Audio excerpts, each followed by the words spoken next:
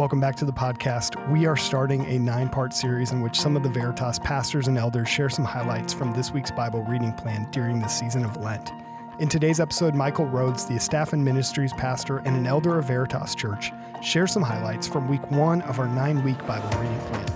This week, we explore some of the covenants in the Old Testament which Jesus fulfilled and how this can be an encouragement for us as we live in light of the gospel today. You can engage with God's Word alongside our church family through our Bible reading plan found on our app or by picking up a bookmark at the Resource Center. Hey Veritas, here we are in week 1 of this new Bible reading plan, kind of a Lent Bible reading plan, and we are starting with Genesis. Great place to start, huh? So as we're in Genesis, man, it was a sweet reminder as I read through all the readings for the week, man, just to see God's hand throughout all of the beginning, right? And so you start in Genesis 1, creation, but then you get the fall so quickly after this beautiful relationship that God has with Adam and Eve. But then where it just gets even more amazing, though, after that fall, you're hearing the consequences of Adam and Eve's sin and what they're going to face. And verse 15, kind of the memory verse of the week, says, I will put enmity between you and the woman, and between your offspring and her offspring. He shall bruise your head, and you shall bruise his heel. And just the incredible promise right there of Jesus to come, that he's going to be bruised, but ultimately he's going to crush Satan. And so this first prophecy, this first promise from God for his people long term after the fall. Then you see just corruption just increase and increase, and you get to the Tower of Babel where the people decide, we're going to make a name for ourselves, which seems to be such a theme all throughout Scripture. When it comes to sin, I want to be like God. I want to make a name for myself because I'm not like God. I'm going to just build myself up. And God, it almost is hilarious. He just kind of walks down to them when they're like, we're going to build a tower up to you. And he still has to come down to them after they've worked so hard to get to him. Then you get God bringing more covenants, brings a covenant to Abram, where this whole time God's saying, like, I've got this plan in place that I'm going to protect this seed of Eve, and I'm going to protect it through people, and through Abram, and then through Isaac, and it just goes on and on and on. And what just came to my mind over and over, one, that you have God as the creator, but that God has a plan. God has a plan for his creation from the beginning, and we don't mess that up. And he's going to do everything that he needs to do to preserve that plan, to protect that plan, and he continuously protects that seed. And the times you're like, well, it's for Abram at this point, like, how is he going to live out or keep this promise?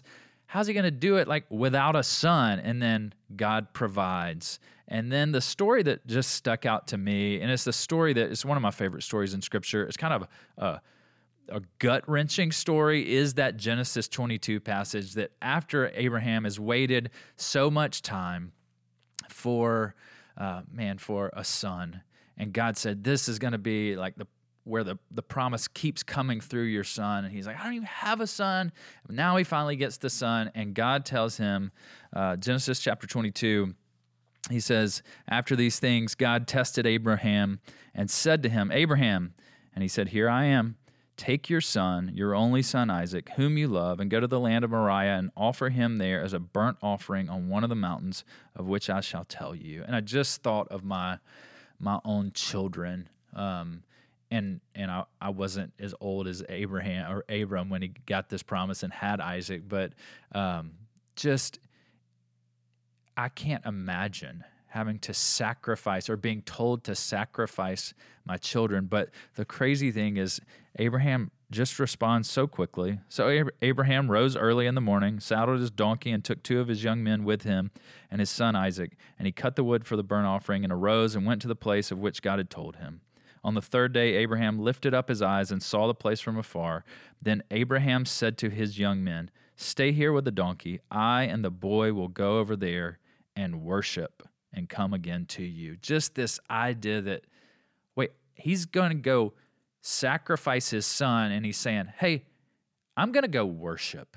Like that God is, we talk about God being our prize and God's our greatest treasure. Like God, he prized God more than even his son that he had waited for so long. And he went to go worship. And you guys know this. Many of you know the story. He's ready to sacrifice his own son because that's what the obedient thing was to do. And then God provides a ram in the thicket. And it's just such a pointing to the picture, of Easter to come, the crucifixion, where God's going to provide a lamb for his people. And so just kind of summarize all that. God creates, we messed that plan up. Adam and Eve messed that plan up, and because they wanted to be like God. And then that Tower of Babel, they want to make a name for themselves. But God, throughout this whole process, even when so much evil and corruption comes up, God protects his seed. He protects his plan over and over and over. And then the most gracious thing ever is that we get to be a part of his plan, that God's people get to be a part of his plan. Like, what a gracious act. He could have used so many things to fulfill his plan, but he chose to use his people. And so God has a plan. He's going to protect it. But church, you get to be a part of that plan. The question is, will we have faith like Abraham? Will we trust that the Lord is good? Will we prize him above everything else? Or will we try to be like God, grab a hold of anything that we can to build up our own pride and try to make a name for ourselves? So church, let's be like Abraham. Let's have faith. Let's trust that God's going to fulfill his plan and be thankful that we get to be a part of that.